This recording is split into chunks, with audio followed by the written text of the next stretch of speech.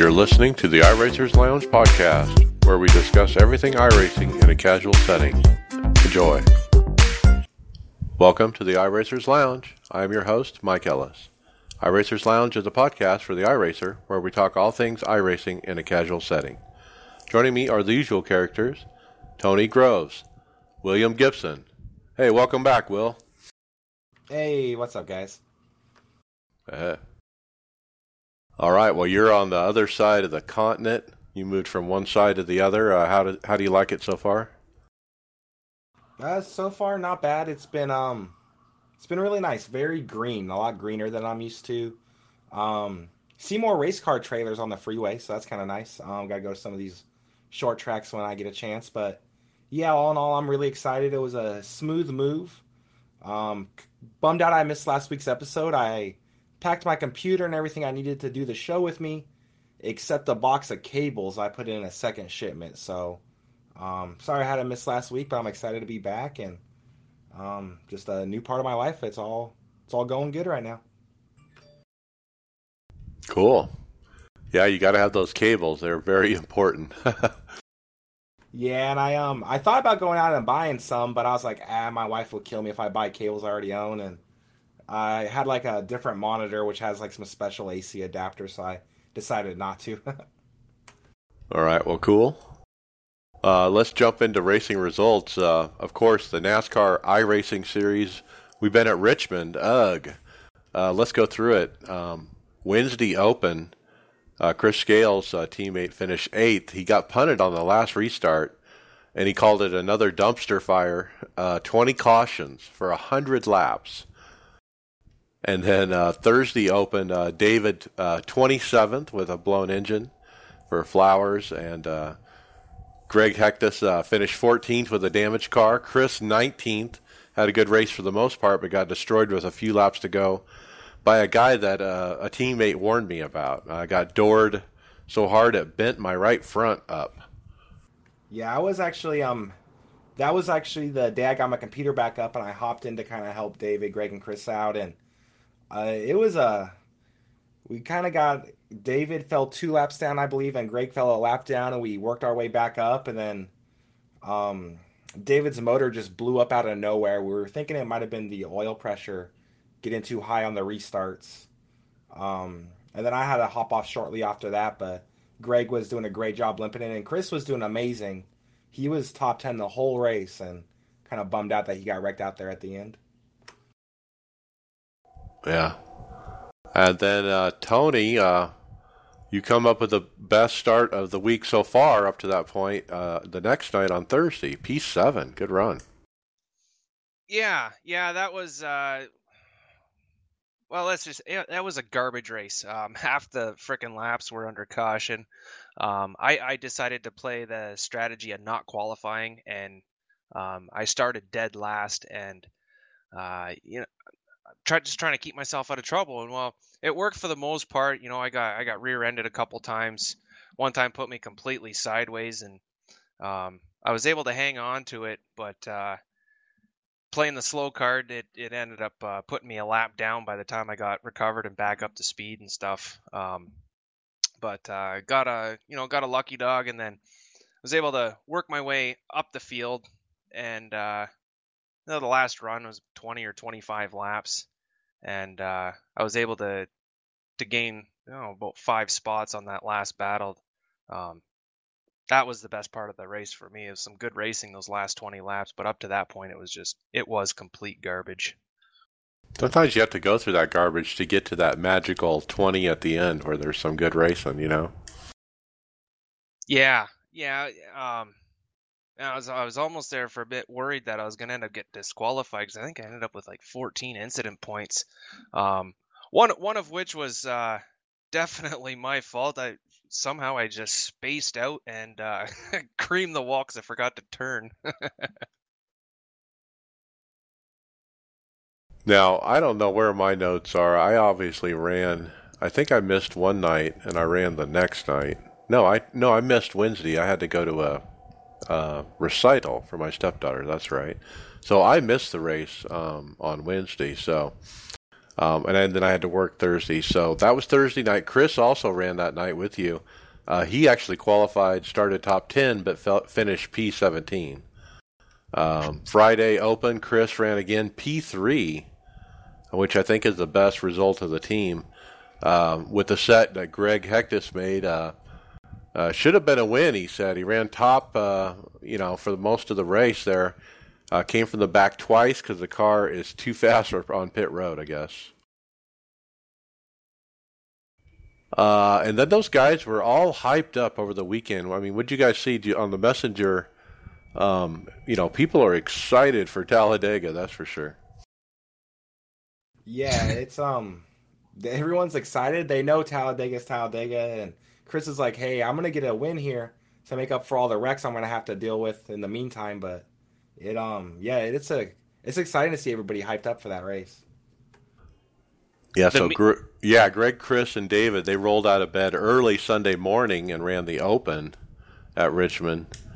Greg got a P6, uneventful race, went to the back like usual, and then back to the front. Chris, he said he had a good chance to steal the win today from the bottom split.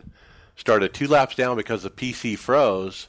Got those 2 laps back, was running P4, running the fastest laps on the track by far. Just my luck dodging squirrels when the race ran out. And then David Flowers mentioned he got DQ'd due to other bad drivers. And then the final event Sunday night, I ran P6. You can't believe how up and down this race was. I was running not too bad, mid-pack or so. I got caught up in a wreck with 4 minutes, 30 seconds damage. There were so many cautions that I got it all fixed eventually. I was doing, 15, 20 seconds every caution. So you do the math. I mean, that's a lot of cautions, a lot of getting that 4 minutes fixed. I was the 27th, last car on the lead lap, and a caution came out 10 to go. It had been a 40-lap run. I stayed out with 2 others and restarted P3. Everyone else pitted for tires after that long run. And there was 4 or 5 to go when the green came out, and I finished P3. Restarted P3, finished P6, actually. But after being wrecked and having all that damage and being slow and being dead last on the lead lap, and then all of a sudden I finished 6, 10 laps later, it's like unbelievable. How could I even do that? It kind of reminds me of the race you had earlier this year at California, where you were at the back most of the race and dodged some wrecks at the end and made up a lot of spots. That's definitely the best way to save points as the season goes on, is to capitalize on those rough races. It was all the strategy. Was what got me that spot. And the other part of it, the other 2 guys that stayed out with me was a girl, Katie Haight, who's really fast, and Ryan Eckstein, and they finished 1-2. And so they actually held their position and finished 1-2, even though I faded from 3rd to 6th. I had everybody behind me had tires, and so there's no way I was going to keep 3rd. But, man, that was up and down emotionally. You're like, man, I'm going to have a bad result, and I'm going to get, beaten up here. I'm the last car. I'm the slowest car out here. And I was telling, Chris, I have nothing to lose. I'm going to finish 27th if I pit now and get tires. But if I don't pit and the caution comes out, maybe I'll get a better spot. So why not? Chris, he ran that night. He got wrecked a few times, DQ'd out right at the end, too, which is a bummer. P18, 5 laps down after running with the intentional wrecker from earlier. The DQ was with 30 laps to go. So that was Richmond. I'm kind of glad it's over. Even though I got a P6, I'm happy with that. I had to take a bye for the Open. I didn't get a result. Let's jump to Road to Pro. Tony, you ran with me that night. We ran the trucks at Richmond, and you had a blown engine. Oh yeah, yeah. Once again, like both my races at Richmond were just, they were crap. Like they were just garbage races. Just you spend the whole time pacing, um, and there's just so much crap going on the track. You just can't dodge it all. And boy, was I trying. And it really sucks because I like Richmond, the track. I love racing it. Such a fun track. But it is what it is, right? It blocks up quick. Yeah, Chris also had a blown engine. I did finish P19. I was involved in many incidents, tons of cautions. I think I was right up against the DQ limit. Will, you finished, or you ran some official after you got your rig set up. Tell us you got a result there in limited late models at Eldora. Yeah, so first race back, I did a couple practice laps beforehand, but I hopped into a limited late model race, and I think it was a little over 40 people signed up, so that was kind of exciting. Made top split, car number 10 though, so I wasn't expecting a whole lot, and was second quickest in practice, qualified, I believe, third, and was battling for third the whole race. Great racing, had a 0x, which was a sigh of relief because I feel like my last few dirt races were a little rougher than that. But second place kind of took himself out on the last lap, and I kind of just settled in third place. I could have dive bombed in, try to get second, but I was happy with P3, and then gained a ton of IR, which felt really good. So it's good to be back for sure. All right. And, of course, Talladega started this week, and one of the few times I'll run A open or A fixed. And so I've been running A fixed earlier today. I ran and wrecked out on lap 17 in a big one. Some guy got down on the apron. He came back up and took out the field. And, you know, as they come down towards turn 3 and he's down there on the apron, if you put on the brakes, you're not going to come back up into the track if you try to stop. The guy didn't have any intention of trying to stop. He was trying to fade back up, and he overjudged it and just took out the entire field. And, yeah. And then later I ran again, finished P2. Early, I got blinked out. I had the server go red on the right side, and then all the cars jumped in the air, and I got thrown off the track. And so I went straight to the back. I ended up moving it back up to the front eventually, and made it up to P2. I got a caution, and after the caution, I somehow restarted 15th and worked my way up. And I was in position to make a move, but I just didn't make the right move. It was just a botched attempt. It was my first, position this week to be in, put myself in that position. But, man, it feels good to put myself in that position, to see that I still have that I can get to the front in a restrictor plate and contend for a win. And, man, that just feels awesome. Yeah, so with all the excitement on the team messenger, Chris Scales was tossing out memes left, right, and center, and I got to say I joined in the fun too. But he was really trying to rally the troops last night to do the A Open race at 8:30, and so I bid. I took him up on it, and we did a little bit of practicing beforehand to see what we got a couple different sets to choose from to see which one's working the best, and go to start up, and well, where'd Chris go? Turns out he went into an open practice and forgot to actually register for the race. So I got left running that open race by myself last night. Really, really good race. I started from the back, dead last, and I finished P9, but had it wasn't a fuel issue right at the very end, I was sitting P5. The car wasn't any better than that for that race, but some really good racing, like the whole race.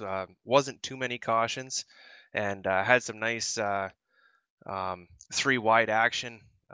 Everybody was able to hold their lines and stay out of trouble. It was a lot of fun.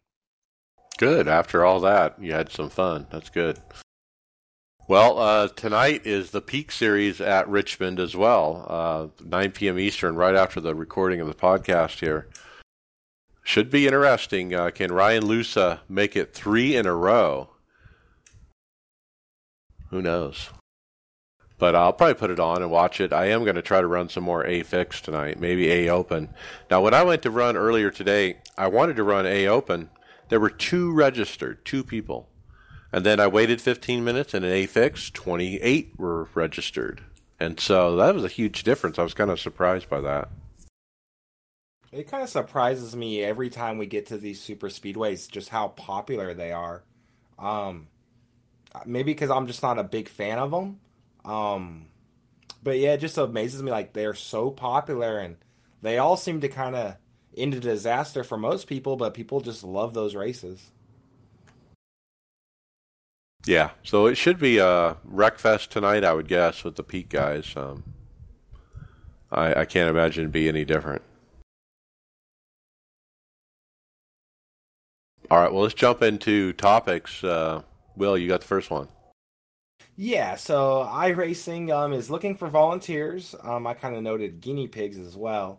Randy Cassidy posted in the forum saying that iRacing is looking for volunteers that are having connection issues. So if you're having connection issues quite often, can generate a Wireshark packet during your session and are willing to give those packet captures for analysis to iRacing, you're definitely the guy or gal they're looking for. So yeah, if you're having issues and you're pretty tech savvy, I would definitely reach out to Randy Cassidy on the forums so they could try to hopefully fix the sim for everybody.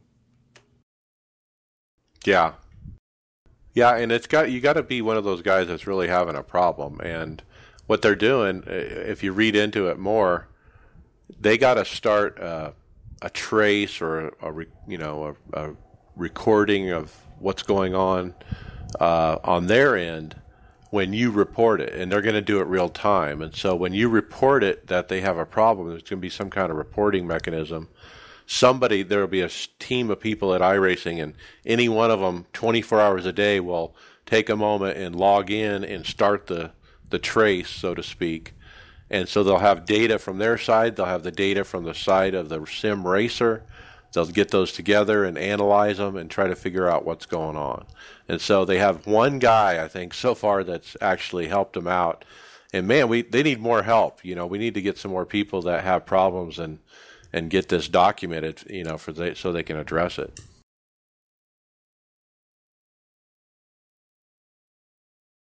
And so he says connection issues means the Q bar meter goes all the way to the red for many seconds on end, generally leading to a disconnect. So if that's what's happening, you can reach out to support@iracing.com is how they want you to initiate it, actually, and you can tell them you want to help with the connection issue thing. All right, Tony, what's next?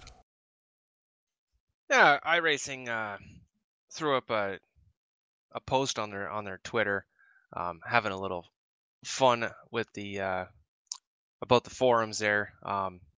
Nice little post, license, how do you spell it? Just kind of showcasing the many variations of how to spell that word. I'm a bit of a grammar Nazi myself, and I tend to bite my tongue when I see misspellings.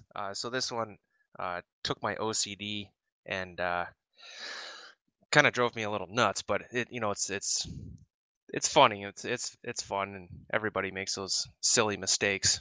Well, doesn't the UK guys spell it differently over there across the pond? I don't know, but regardless, it's kind of interesting that they've had some issues with the forums, or they've made some changes, and then they decided to kind of poke at it, I guess.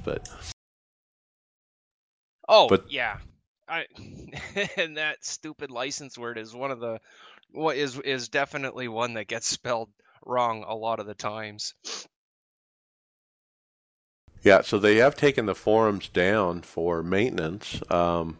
They've done it earlier today, actually. It came down. We don't have that documented here, but they are tracking. They've got a running list of what they're working on.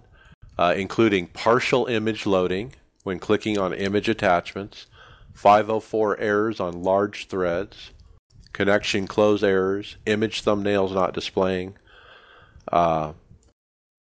Craig's dual login issue, signature image issues, and stuff like that. I find this kind of interesting because I've not noticed any of those issues. Have you guys?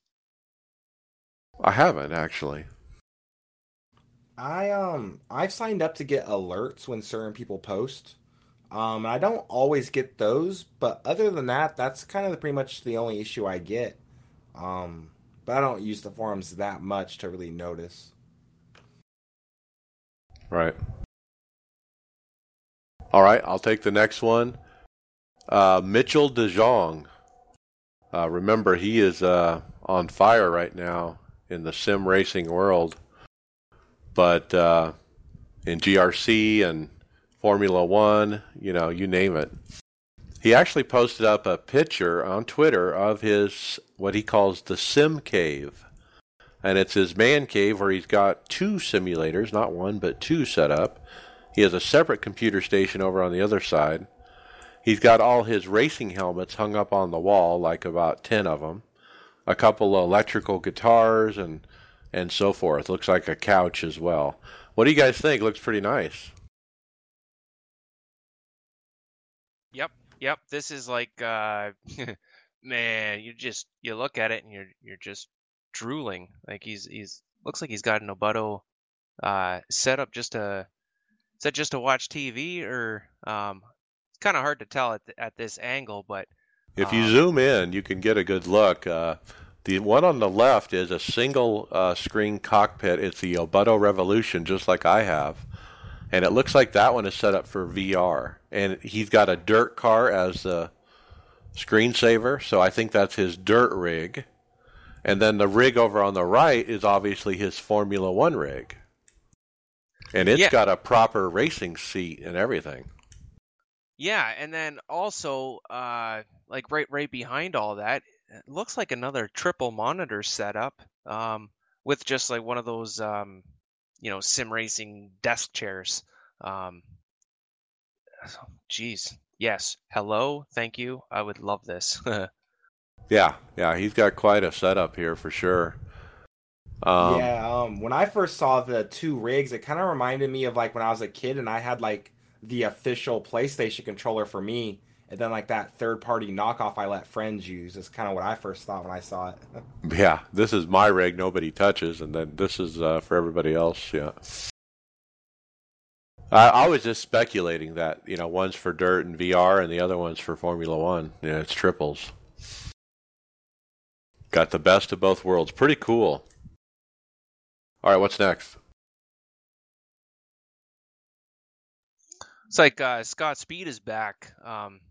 He posted on his Instagram a pic of him sitting in a rig with iRacing in the background holding a rock star. He's back. Okay, so he didn't get banned. I guess he just got suspended when he purposely ran that guy off the road a few months ago.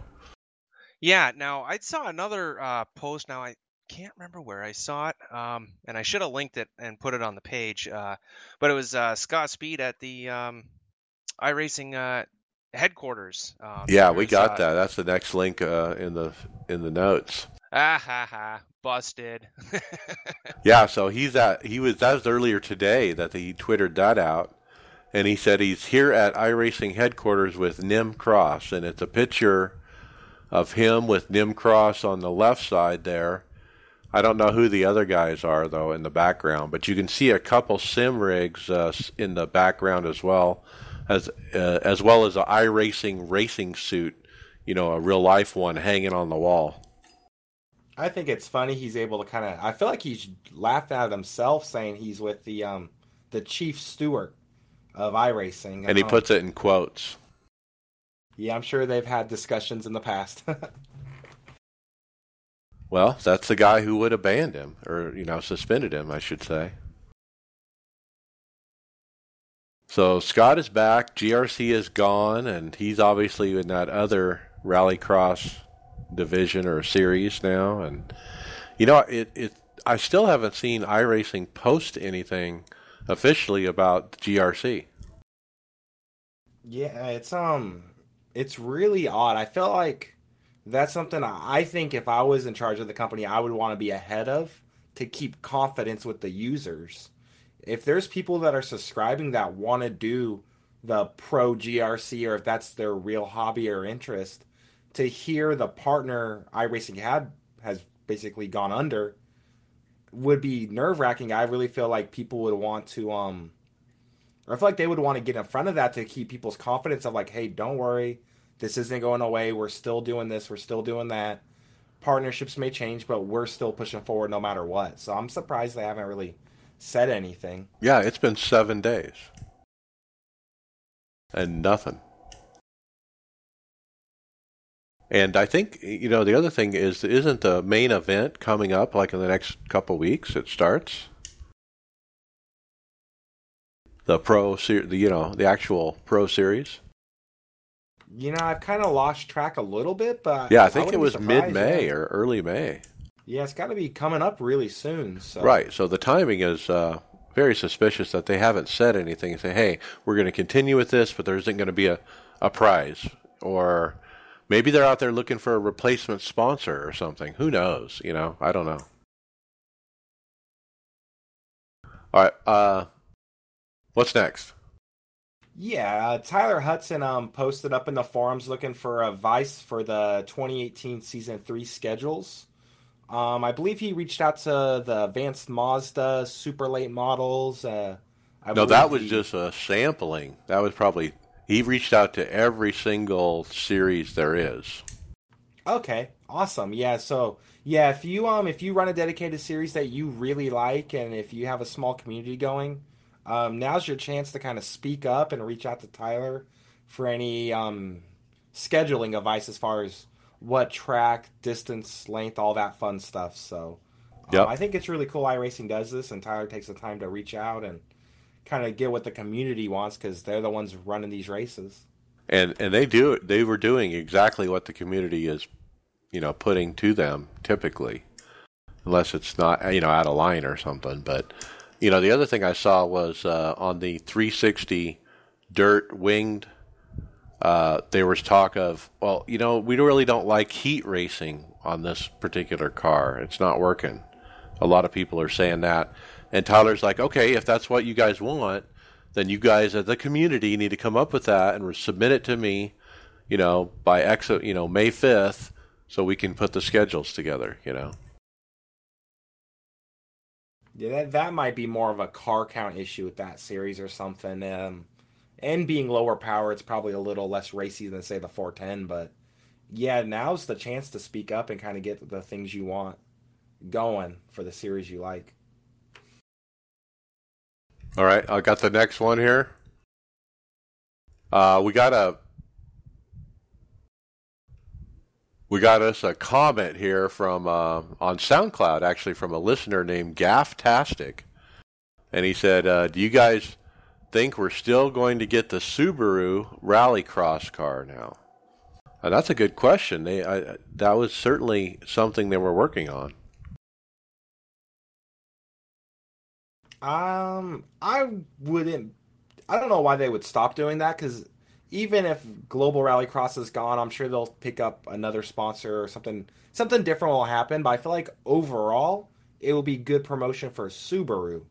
And I'm pretty sure they're probably the ones who get the funds from whatever percentage they get when we buy the car. So I think it would be it'd be silly for like Subaru or iRacing to kind of stop that. Well, look at Subaru's perspective though. They just changed series. They're in a different Rallycross. And then all of a sudden, their Subaru comes out in what? The Global Rallycross series, which doesn't even exist anymore, on iRacing. It's got branding all over it. It's got red, when you look at iRacing dirt, rally, you see Red Bull everywhere. It's signage everywhere. And so I'm wondering if that's why iRacing hasn't come out with anything. Maybe they're behind the scenes trying to work out a deal with this other series. I mean, who knows? I have no idea. And I was kind of thinking earlier today, it seems like participation has really bottomed out um, in those GRC races. Obviously, when it first came out, like there was 500-600 people per race, but there was a race I think at Iowa today that nobody was registered, and I was really surprised. I think having the Subaru will really kind of spark that. And actually, Crypto Nick on our YouTube chat said people love Subarus. It'd be dumb for them to leave it out. So I'm kind of in line with what he has to say. Um, I think that's something like iRacing needs to get together, whether there is a series backer or not. Well, lots of questions. Okay, what's next? That's you, Tony. Okay. Wow, empty box video sparks some conversation on the forums. YouTuber Empty Box posted a video on his opinions on SR, incident points, and the license system, and it caused a bit of an uproar in the iRacing forum. Go figure. The thread under general off topic called "Because of Empty Box's latest tirade" is now 33 pages long. And it's the place to go if you want to enter the discussion. Now, I did kind of peek through some of these. I think it was when it was only about 20 pages long, and yeah, well, I mean, everybody's got an opinion on the licensing and incident points and all that other stuff. But they're in a different thread. Somebody posted a poll asking about the incident system and should it be removed. So the poll choices were yes, I'm indifferent, no, and it should be revamped. Well, 48% of the votes were for no, just leave it alone. It's good. And then 25% of the votes went for yeah, totally ditch it. Wow. Yeah, I'm kind of surprised that's high. Yeah, so am I. Now 23% said it should be revamped, and then trailing far 4% said I'm indifferent. Well, I mean, everybody's got an opinion, and I know personally I did the poll and I said it should be revamped, and my reasoning behind that is just slight changes. So tracks like the short tracks, for asphalt oval, I would really like to see the incident points kind of model closer towards dirt tracks, so that way you can kind of get into somebody and it's not going to just totally trash you, because well that's what short tracking is. You are going to get into somebody, and keep the same amount of incident points for the race, but just make it not hurt so much when you do kind of get into somebody. Yeah. Yeah, I think it's kind of a different argument for whether you're road racing or if you're oval racing. I think like road racing, the situation arises from off tracks more than anything. Because usually in most road cars, once you wreck it, your day's over instantly. Right. And like I've done practices at Spa, and like you just barely go over certain lines, and it's an incident.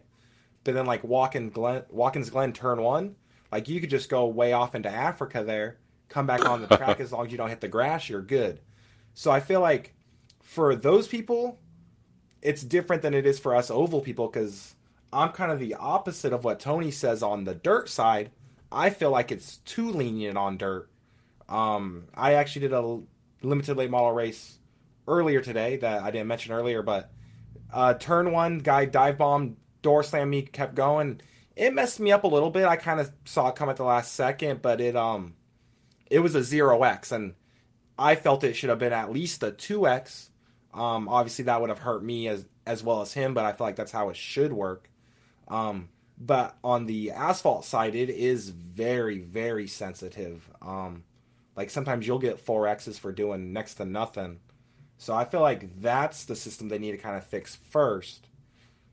I think on the oval side, I'm only racing ovals, so that's what I can speak to. But I feel like it needs to be 15% stronger or so. I mean, I never have to worry. I don't change how I race because I'm worried about losing my A license. It just doesn't happen, and maybe it should. and I'm okay if the penalties were increased more, 15% more. I think I'd be okay with that. And I feel like it's just a little too lenient. But the DQ limit would have to raise with it, because I feel like the DQ limits on these oval races are just a little bit too low. Yeah, and I feel like they do it as like a one size fits all, which I think is a problem as well, because I agree with you definitely, like it should punish you more, because I was able to get to A license right away and I fast tracked it, did time trials. Once I learned how the system worked, it was really easy to game it. And I feel like you should be scared a little bit of wrecking. Obviously, you're going to wreck your car and have a bad race, and that alone should be a fear.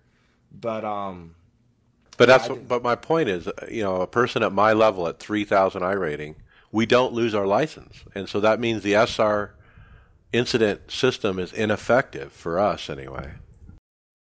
Yeah, and it's funny because I feel like accidents affect your races a lot more than they affect the lower split. The lower split kind of expect it. I don't know. I feel like it's just a weird system that should definitely be. Yeah, I don't know. And that's why there's 33 pages of this, and it's just mind-numbing to try to read it. And the arguments that go back and forth about who's at fault and the no fault and all that. The other thing that was interesting is the forum, the poll. Look who the author of the poll is. The op, Lance Gomez Jr., the original wrecker himself. Which is kind of funny that he's the one who put the poll up. But that's a blast from the past saying that name. So if you're not familiar with Lance Gomez Jr., yeah, he's a well-documented, known wrecker from the past that was used to run NIS, usually first and second split, and he usually messed those splits up pretty bad most times. Yeah, so anyway, I kind of had a hard time reading it. It is a lot of chatter about what we should do and how we should fix it and what.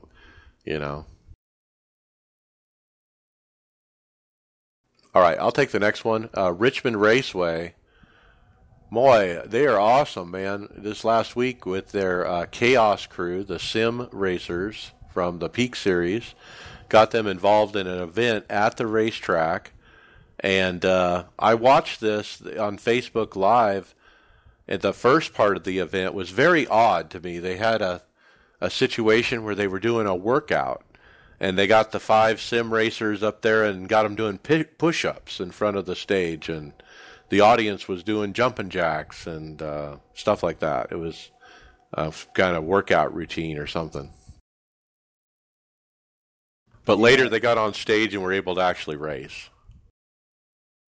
It seems like there's nobody unhappy or anybody really has anything negative to say about the situation. Like, I feel like Richmond Raceway is really ahead of the curve here with their push into esports and iRacing, and I think it's going to pay dividends for them in the future for sure. What a setup. I mean, they got a huge stage. They got a huge big screen that they can broadcast so the audience can see what's going on. They got 6 sim rigs or so set up in front of it in a semicircle. And then these are nice rigs. And you can see over on the left all the road cases for those rigs. They're all set up to travel or to be packed up and put away. And it's quite a big setup. Now, what was really kind of a bummer was there were like a dozen people in the audience. When I was watching them do the push-ups, I counted like 11 or 12 people in the audience, and that's it.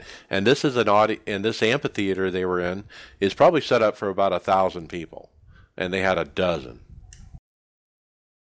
Yeah, but I feel like it's still really new. I feel like I didn't see them promote this side of it as much as they probably could have or should have.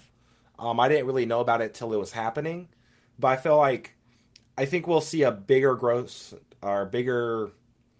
What's the word I'm looking for? Bigger audience and just growth overall next race. I feel like once that snowball starts going, it's going to definitely grow for sure. Yeah, I mean, you got to start somewhere. This is I believe this is the first time they've done this. 12 people, that does kind of suck. But like you're saying, well, the word will get out. and you know, I'm sure maybe they'll double it next time. Yeah, and then they did do some pretty good press. I mean, the Richmond Times-Dispatch, which is the local newspaper, they did a feature article about Richmond Raceway is the first NASCAR track to field an esports team with a full-length article. They interview Michael Conti and get some quotes from him, as well as about a little about his history coming up in racing and doing sim racing and whatnot as well. Of course, they talk a little bit about William Byron and his path, because obviously he came from iRacing as well. But some good press for sure. RichmondRaceway.com also did an article about it on their website and described, what they were doing and everything that happened and that kind of thing. Yeah, and it seemed like they basically had multiple things going on. It looked like they had like a NASCAR Heat 2 set up for the public, and then they kind of had the iRacing and the fitness and stuff kind of all kind of off to the side of that. I feel like as time goes on, if they start phasing out the NASCAR Heat 2 for iRacing, and people could really get a little bit more involved and on a rig there and not using a controller, I think that would definitely help them out as well. Yeah, you're right. They just need to keep doing it, and the people will eventually come. And the setup they have is great. That setup should be taken and put up at every NASCAR track, not just Richmond. I mean, Richmond's twice a year, so I mean, it looks like it's set up to travel. I mean, like I saw that with the road cases and all that other stuff. So that would be neat if NASCAR would somehow get this in every city that we go to in NASCAR. That would definitely be a huge help. I don't know whose idea it was at Richmond Raceway. I have a hard time saying that. Yeah, the track funding it. Yeah, who's funding it? Yeah, I don't know whose idea that was, but it's a really good idea. But whether it's the NASCAR teams themselves, the other tracks, or even NASCAR doing it, I feel like you're right, they need to have this thing as like track to track to track and watch that thing grow, because I really feel like it's really cool to have a face to the driver. Yes, that is so big. I was going to say that as well. Yeah, I believe even RaceBot TV's, their last broadcast, they were actually cutting into one of the drivers on a webcam. So I feel like that's a great push for the sport for sure. Yeah, and there's a picture that was posted on Twitter from at SimSeats showing the sim racers on stage, and so you can see them and put a name with a face. And of course, Marcus Richardson is there in the middle, and he's the tall guy. He is super tall, and he really sticks out there, obviously, over these other short guys. But interesting group. Oh, this is good, and it's almost on a weekly basis that we're talking about NASCAR promoting the esports series in one way or the other. Like a lot of peak antifreeze coverage, and Richmond Raceway, the Chaos Crew is getting a lot of press. So it's just more and more publicity, for iRacing and for this esport. So they really are backing this. It's going to go somewhere. It has to. Yeah, I really like the idea of getting these guys out in the public eye. Putting the name with the face is huge.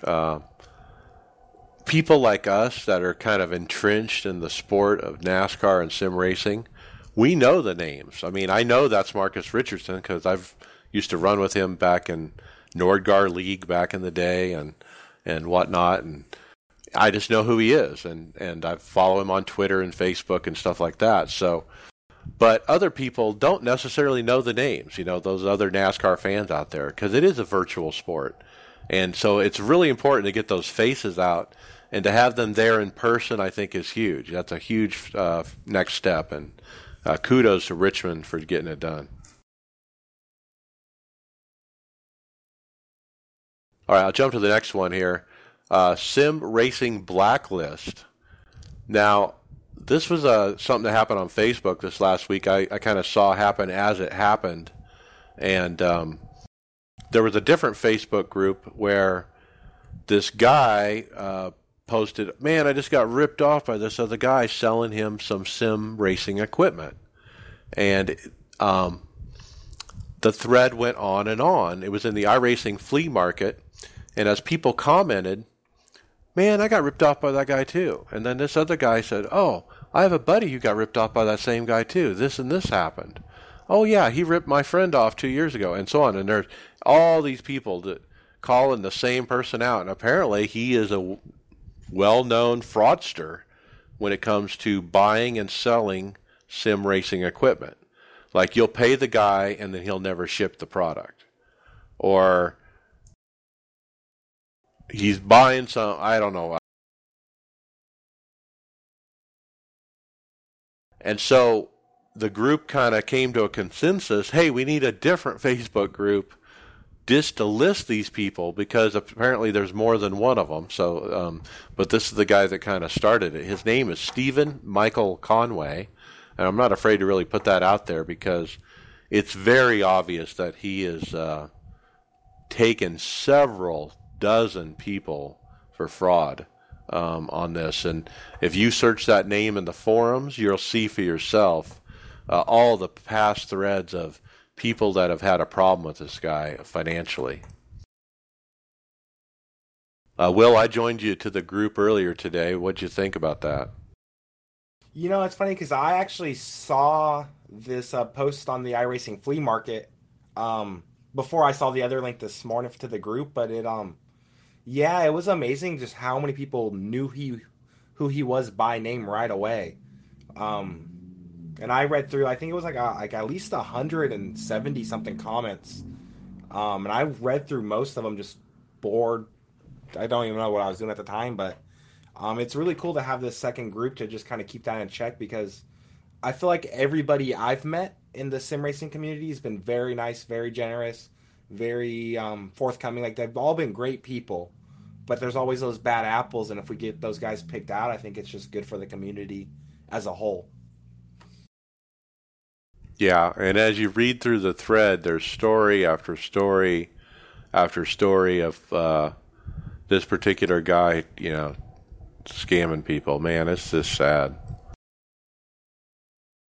Yeah, it definitely is, but one thing that caught me by surprise is, people were on top of it. They knew who he was, where he was from. Like, they all rallied together, so it really shows you, man, don't do anyone dirty there. You'll get caught out for sure. Yeah, and the posts in the forums with his name on them date back to 2016, 2017. There was another issue, and now here in 2018 again. All right, what's next? Yeah, so we actually Keegan Leahy posted a setup webinar on Facebook Live. I watched through a little bit of it. I didn't get to watch as much as I would have liked, but it's really cool. Kind of shows how he sets up the VRS sets and his thought process and how he utilizes their telemetry.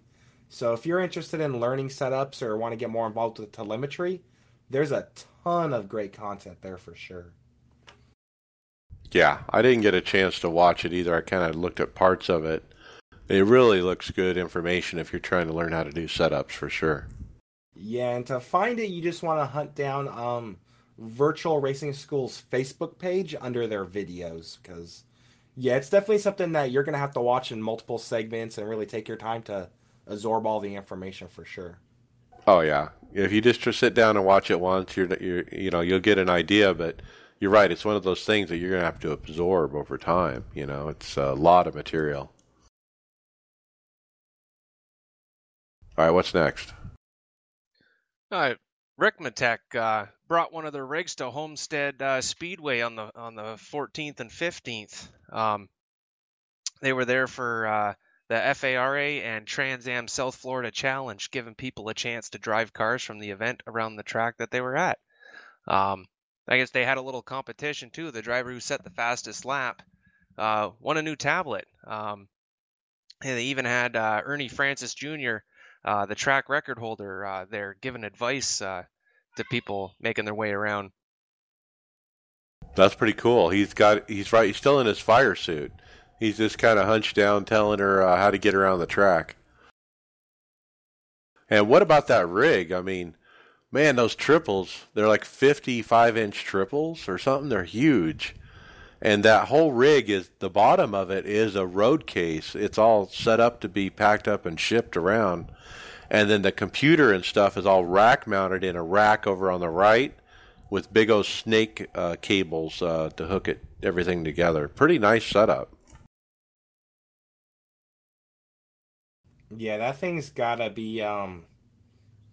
They must have moving that thing down to a science, because I know moving my rig wasn't easy. I couldn't imagine moving something with monitors that big. They even have a fourth monitor up there on a stand, for the people behind can see, a TV version of what's going on. I don't know if that's a second computer driving that or what. Yeah, I think that has to be a second computer, but that's really cool, so you can kind of see what's going on outside the car. So pretty cool. Rick Motec, they're from South Florida, and they do have open houses in their facility down there in South Miami every month, I believe, and you can go in and try their stuff. All right, next topic. I got a letter, or actually an email, from a listener, Adam Baker. And I'm going to read the letter that he wrote here. Hi, all. Just wanted to say I love listening to the podcast, and it gets me through the day at work, especially today when I was having a rough one. A little backstory on my iRacing career so far. I started iRacing back in 2012. I was on summer break from college. I had a lot of fun and wanted to continue playing, but I couldn't really play too much while at school, so I let my membership expire. I came back a few times in between, but I just recently picked iRacing back up again. I've never really had any intentions of progressing out of rookie street stocks because I had so much fun in them. But as I get back into the game, I finally decided that I want to progress into some of the Oval Series races. So I was going through yesterday and looking up the members of the podcast on iRacing, like I assume a lot of people might have done. Then decided later in that day I'd go back and look at the past races I had done when I first started in iRacing. I remember that I had won the first race I'd ever participated in and decided to open up the results of that event and see what I have done those many years ago. I was practicing what seemed like 2 weeks before I ever went into a race and was also terrified of crashing someone because I had watched some YouTube videos and people didn't seem very forgiving. When I opened up the result of the race, I looked down and who is the person that finished second to me? No other than Mike Ellis. I can't believe that I have been in a race with you over 5 years ago at this point. I would have never known if I hadn't looked it up. Anyway, sorry for the ramble. Just thought this was super cool. And he actually sent a screenshot of those results from over 5 years ago. And yes, there I am, finished second to Mr. Adam Baker in the street stock pavement. That is so awesome. Yeah. Talk about throwback, eh? Yeah, I wrote back and told him it's a small world, I guess. But yeah, pretty cool. Looks like he lapped the whole field too, so he did some good practicing. That's right. Look, I'm a lap down in second. That is crazy. The bulk of my wins were that first year. When I was in the rookie and the licensed D cars and all that. I have 47 official wins or something like that, but like 40 of those are back then. I really, of modern wins in the NASCAR series, I don't have a lot. Maybe a dozen. All right, what's next? We have a good YouTube video from Ray Alfala doing an interview with VRS, or the Virtual Racing School, and it's a really, really well done interview. You can find it on YouTube under the Virtual Racing School's channel, but they go into multiple topics, basically how his season's going, how VRS helps him, the team, how they're able to share data. He also covers like some more personal topics as far as like his favorite track, his thoughts on the peak schedule, how he coaches via VRS, what's going on with the NASCAR esports program, how his peak team is structured, and all the changes he's seen over the last 10 years. So it's a a lot of really good information. I pretty much watched the whole interview start to finish, and it's very well done, very organized, very clean, sounds great, and full of really cool content. So Yeah, really good cool content. That's what I thought. I also watched the whole thing as well. Lots of information from Ray, and he does talk a lot about VRS and virtual racing school and what it actually is. It's more than just setups that are delivered to you, and that's what a lot of people kind of think. But the software is pretty cool, and I'm kind of glad I watched it because I think I learned more about how it works. Because I'm not a member, but I have a teammate that is, so I kind of know about it from what I've heard.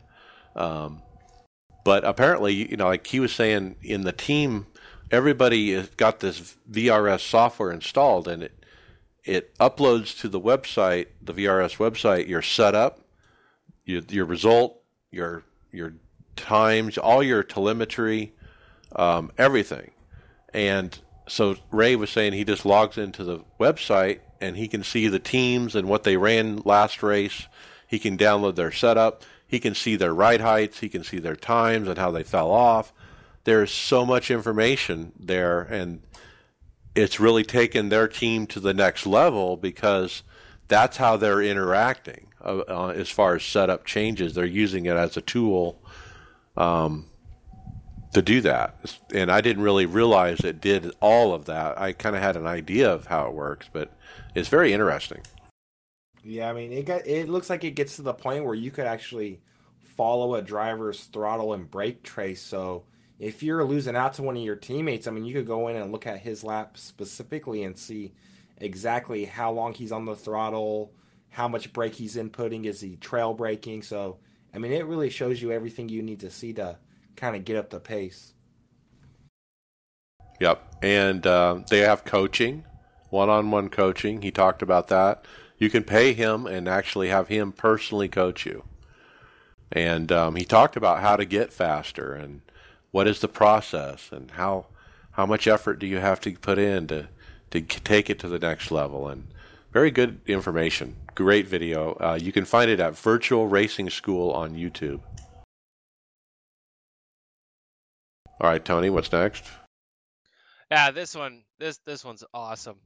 One of the many reasons why I love this guy.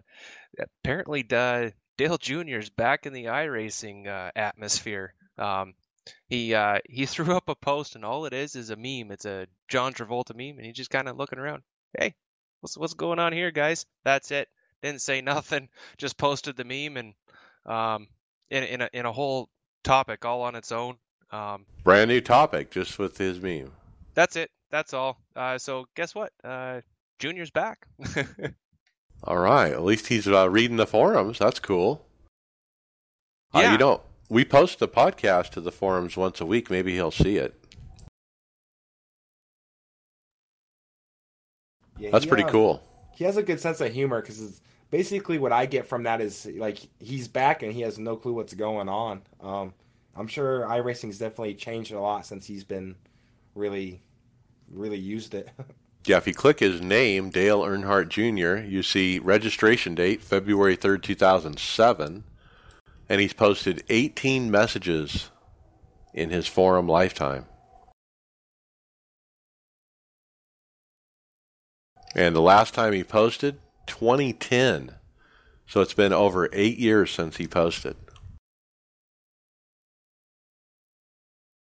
Pretty cool, pretty cool. All right, next up, Belle Isle of Detroit is coming to iRacing. This was just announced literally as we were getting ready to record the podcast. Kudos, Will, on grabbing the content here for us to talk about. They did post up, Greg Hill from the Aussie, posted up some high-res screenshots. What'd you guys think, man? It looks good. I'm not too familiar with the circuit. I know it's obviously in Detroit. It's got some history with IndyCar. But these screenshots, they just look phenomenal. The amount of detail, just down to like the patches of concrete that are cut and overlaid, is just phenomenal. Looks like they really put a lot of effort into this. So there's this one screenshot I clicked on and zoomed in on, and it is a high res. There's like a manhole in the street, and it looks like they covered it in concrete, and it's all cracked, that particular patch, and it's amazing the detail, that's involved here. You can tell it's really a scan. That was the first thing that was the first picture that I clicked on to look at, and that was the first thing that popped out at me. I was like, "Oh, no way! It's a freaking manhole cover that's been kind of paved over and drove over a few times." Yeah, this stuff just doesn't cease to amaze me anymore. But it's such awesome eye candy. The iRacing always seems to do a pretty darn good job of these tracks. Now, with a street course like this, you'd almost expect it to be like the Long Beach release, where, remember, they didn't do the buildings, they just did the track, and it's like half done. This probably has to do a little bit more with the fact that they're using more drones and stuff of that nature to capture those footage and shots. I wouldn't be surprised if those drones kind of help make this track possible, and not be one of those tech tracks like Long Beach. Yeah, it does appear to be a finished product. That's what I'm trying to say. So will I buy it? Probably not. But if you're an IndyCar, you might like that. Yeah, if I remember correctly, this feels like the first new circuit or thing they've really done for roads since, as far as tracks go, since Snetterton. So it's been a while. Yeah. All right, what's next? So we had some media coverage of iRacing this week. NASCAR.com kind of did their weekly update on as far as what's going on with iRacing. They kind of got a recap of the iRacing and NASCAR world and kind of where they overlapped. Will Byron tweeted he joined a race and got paired with none other than Kyle Larson. So got two NASCAR stars in one official race. That's pretty cool, man. How'd you like to be in that race? So Williams Grove, Clay Oval. I don't know what track it was. I mean, what car it was. Yeah, I didn't see that, but yeah, no, that's really, really cool. Just imagine just being like a fan of either one of those, or it's probably so rare for users to get paired with NASCAR drivers, and then to get two in the same race. Yep. Cup drivers, yeah. Yeah, then you have Daniel Suarez was driving the Richmond Raceway Simulator. It's a full cockpit car. I don't know if they are using VR, if they have monitors inside. But yeah, it's a full-size cup car that they're using as a rig. One note is the paint job of that full cup car that Daniel's sitting in is none other than the Trading Paints paint job of Logan Clampett from the Peak Series. That's his paint job on that car. So that's pretty cool. I think that they took a sim racing paint, a unique sim racing paint, and actually put it on a real race car. Usually it's the other way around. Yeah, that is it's phenomenal. I couldn't imagine growing up playing racing games and then getting to a point where your sim racing paint job is on a real life race car. Right. It's like really that's cool. A first, right? Yeah, pretty cool. So Steve Lavender from Trading Paints is actually the author of this article. He obviously has a job working for NASCAR.com as an author. Yeah, it's really nice how they're kind of overlapping the iRacing world and the NASCAR world and really showing how much these NASCAR drivers use this product. And excuse me. All right, Tony, what's next? Dirt racing news site onedirt.com had a great article about how iRacing is changing the dirt track game. It went over the history of dirt racing simulators, and the writer Ben Shelton talked about his first endeavor commentating and calling a virtual race. It's a really really intriguing article. Just to kind of quote him a couple times, he says somebody asked him, hey, you want to come and commentate one of these virtual races, and he ultimately kind of saying, I don't, very reluctant at first. He said, what the hell? You love trying new and different stuff, so give it a shot. And he was told in advance, you're going to be blown away by this because the realism is through the roof, and we have some really, really good drivers that take part in these races. He goes on to say, not that he didn't doubt it, but he's a little apprehensive to buy into the concept. But he goes on to say, as it would turn out, he was spot on. It's a really good read. And basically at the end of it, he had a blast calling this race, and was blown away by the quality of driving, and how the cars reacted on the track, and how the track changes throughout the race, and everything us iRacers have been able to experience. This guy kind of sitting on the outside looking in got to see it, and was really thrown for a loop. Yeah, so he's a real dirt announcer who got asked to announce a virtual race and then loved it.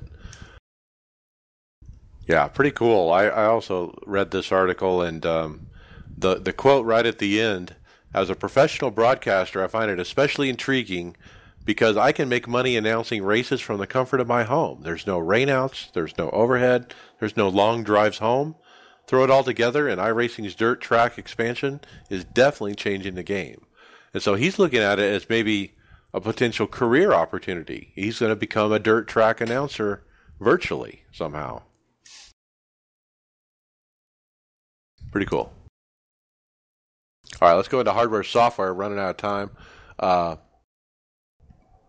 Rob Crouch from Australia posted up in the forums a post called Automatically Highlight Your Row in Event Results. And he posted up a picture of a race results, and it has a big old yellow highlight across the line where he is. And it's a Tamper Monkey extension for the Chrome browser that you can install that he wrote. And so if you go to that web post, you can download the extension for Google Chrome or Firefox that will highlight your row in the entries. Now, this is kind of nice. I don't know that I'm going to take the moment to actually install it, though.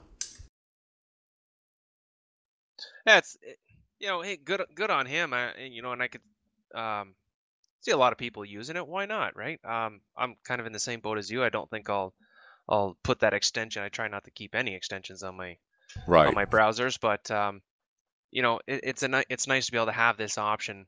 And it looks like it works well. Yep. All right, Will, what's next?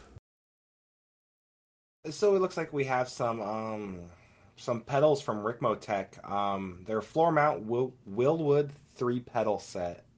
And they are some nice looking pedals for sure. Yeah, these have been around, but I thought we should bring them back up again because these are obviously an option on the marketplace. Price $1,075. And 3 pedals. It has a base plate, floor plate, so to speak. And boy, if you're looking for high-end pedals, these are definitely something you should look at, It's got a proper clutch pedal, too. Yeah, and it looks like it's hydraulic, but the thing that really stands out to me is the throttle pedal. It is a big, you could put a definitely shoe on that thing. It's a big floor-mounted pedal. My dad used to have physically big. My dad used to have an old 66 Kenworth water truck at our dirt track, and it reminds me of the pedal on that thing. It's humongous. Yeah, very nice. If you're looking for a hydraulic pedal, there's not a lot of choices, but this is one of them, and a lot of people forget about. Always people talk about, HPP and the other guy, I forget the name, Hungsveld. Yeah, that's it. But everyone forgets about Ricmotech, so don't forget about them. All right, Tony, what's next?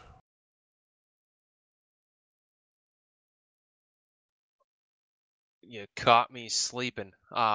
This is the one Greg was excited about. Okay. Yeah, and I I just opened it up, so I don't really know what's going on here. It's a setup viewer. I sent a picture of it. If you click the link at the bottom of the post, you'll see a picture of it. You download it. The website is called mysimracingapps.ratbrat.net. And this guy made a little executable that will basically, what you do is you export your setup from iRacing into an exportable, and then this app will read it, so to speak, and show it to you visually on the screen outside of the sim. And you can see what the tire pressures are and your setups. You can see the setup. And it's all made smaller so you can see it all on one screen without scrolling, which is something that's very annoying within the sim because you have to scroll to see the whole thing. Yeah, it looks like you could even pair two setups side by side and compare. Yep, compare. That's the big one. That's got to make changing and doing setups so much better. That's something I use iAnalyze, and they have a way you could look at it, but you do have to kind of scroll, which is kind of a small pain. This is amazing. I think the only thing, if it printed that page out, that would be like the bee's knees right there. That thing's really cool. Yeah, maybe it does. I haven't tried it, though. But Greg was going to try it, I think, and to report back what he thought about it. So maybe next week we'll have a report from Greg. But he was really excited about this, that you could see them side by side without scrolling and do a comparison and see what's different. All right, next up.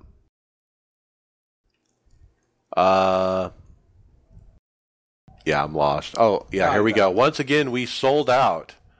Protosimtech.com is another company that puts out pedals. Now, they have a different kind of pedal, $400 plus shipping, US dollars.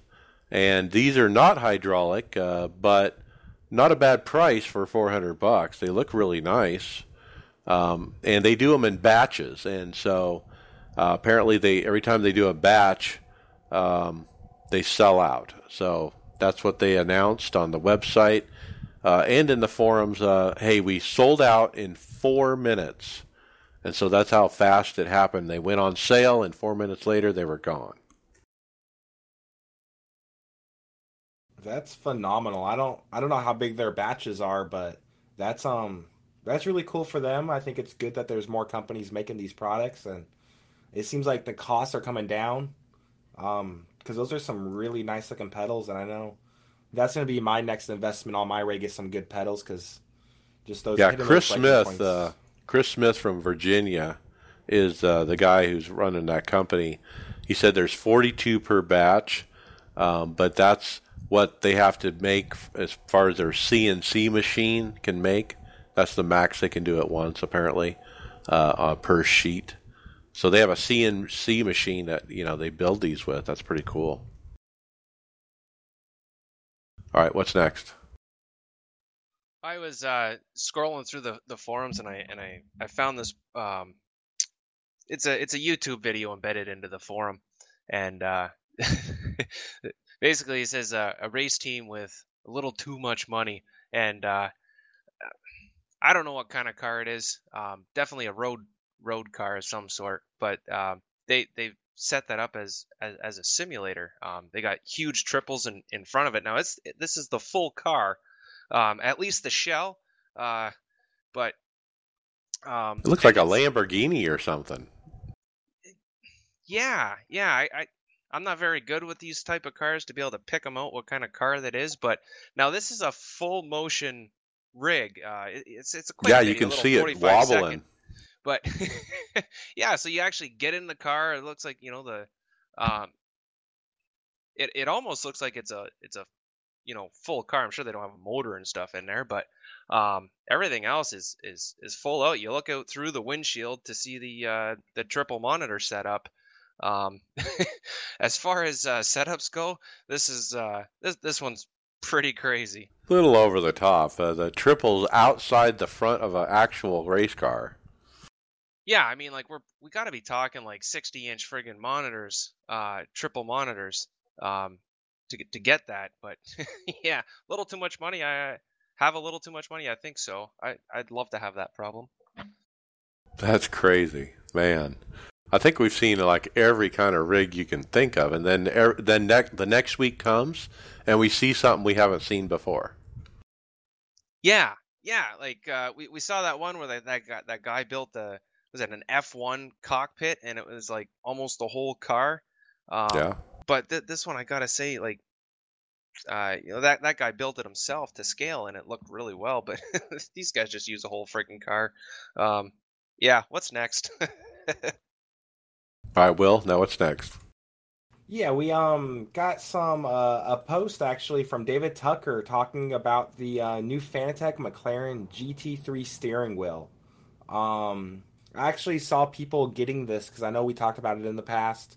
They were doing pre-orders, and it looks like they're starting to ship these things out. But yeah, he said he doesn't usually like to promote particular products. But he says with the dual clutch system, it works very well with the sim. It sounds like. I unfortunately didn't get a chance to read into any more detail on it, but I know the dual clutch system has been kind of a thing we've talked about the last few weeks, and this seems to be like one of the first manufactured wheels from a major company that has it. So if you're really into road racing and want to go that route, it looks like a great option. Yeah, and because of the way the hand paddles are configured, you can this is a perfect wheel for somebody who can't use pedals, that's handicapped in some way. And he mentions that it's really good for, people in that situation as well. You can use that dual clutch thing as a throttle brake, apparently, and remap them. That's actually really cool. I've never thought of that, but yeah, there is definitely a lot of racers out there that unfortunately can't use pedals. That's a really smart use of those. Yep. Yeah, but and pretty neat that David Tucker, who works for iRacing, has actually did a proper review of this. It's a nice long post where he types out everything he thinks about the wheel, and if you're interested, I mean, looking at the pictures of it on the website at fanatec.com, it's only $170, and it looks nice. I mean, it's got carbon fiber on the front and all these buttons and stuff, and I mean, knobs and everything. It's a Formula One kind of style look to it. Yeah, it almost looks. I mean, it looks really good, but once you see the price, it's like you almost feel like it's too cheap for how nice it is. Yeah, when you look at it, I would guess this is at least $500. You're right. A quick release system, Yeah, pretty cool. All right, I'm going to take the final topic. It's our old buddy Ty Majeski, the highest iRating oval guy on the service. Guess what? He's back in victory lane. He won in the iRacing Ford. They had 8 inches of snow the day before the race, and they were still able to get the race in, and he won it. So pretty cool. He hasn't had a lot of great runs yet in that Roush Fenway Xfinity car that he's been sharing with Chase Briscoe and that other guy. Yeah, I was gonna say I think he only has 2, maybe 3 starts this year. I think he has a lot more races kind of middle of summer, so hopefully he starts having some success there. Because I think it's really cool to have somebody carry that iRacing banner forward. Yeah, this race he won is a super late model, actually, at the Dells Raceway Park. It was called the Icebreaker 100. All right, that's final topic. Let's get to final thoughts. Tony Groves, what do you got? Well, I really wasn't sure what to think, after coming off a rough stretch at Richmond, only to come into Talladega. You basically throw the dice down the craps table and see where things land. Definitely had a good start to the week, and hopefully I can, at the very least, stay there with my NIS races. But I love Talladega. So much fun. I almost think I like it better than Daytona. I tend to find a little bit better racing for the super speedways, as much of a crapshoot they are. But hey, let's roll the dice and hope for a nice strong finish in the NIS race I'm going to do Thursday night. So, that's all I got today. Yeah, it's a little bit wider at Talladega, so there's a little bit more room to maneuver, All right, William Gibson, final thoughts. Not a whole lot here. I'm excited to be back on the show. I apologize to everybody who likes to watch the YouTube content that we didn't have it the last 2 weeks, but we're back. And I actually want to shout out Crypto Nick. He's been in our chat this whole time, and he actually let us know Dale Jr. ran 2 races today. In the Dirt Street Stock, it sounds like. So if you want to try to run with Junior, try to check those out. But I'm really excited to be back. It's a new stage in my life, and I feel like I have a phenomenal hobby with some really good people, and I'm glad to be on the team and keep this moving forward. Well, maybe that's our topic. Dale Jr.'s back. First race in over 8 years. All right, my final thought, Talladega, man, I love the restrictor plates. I don't know why I do good there, but I do. And the rest of the time on the other tracks, I'm kind of a mid-pack driver, and I'm not afraid to say that because that's the truth. But boy, when we come to Talladega, I'm a threat to win, and everybody knows it. On the team, everybody knows it, and we talk about it, and I can feel the pressure of like, wow, I need to win now, And then to go out today and run that A fixed and to finish second and be there to make my move for the win at the end on the final lap, and didn't quite make it, but at least I had the opportunity, after running dead last. Man, that feels so good. And man, I can't wait to get a win this week. I hope I do. I'm actually going to miss the race Wednesday night. It's my wife's birthday. We're going out to dinner, and I'm going to miss it. But bummer. And but she's always, had her birthday on Talladega week, and I've always had to deal with that. But with that, I'll hope to get the win in the fixed at least, and we'll see how that goes tomorrow. All right, with that, we'll see you later.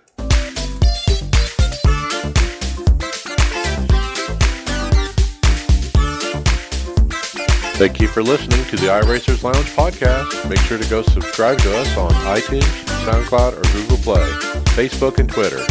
See you on the track.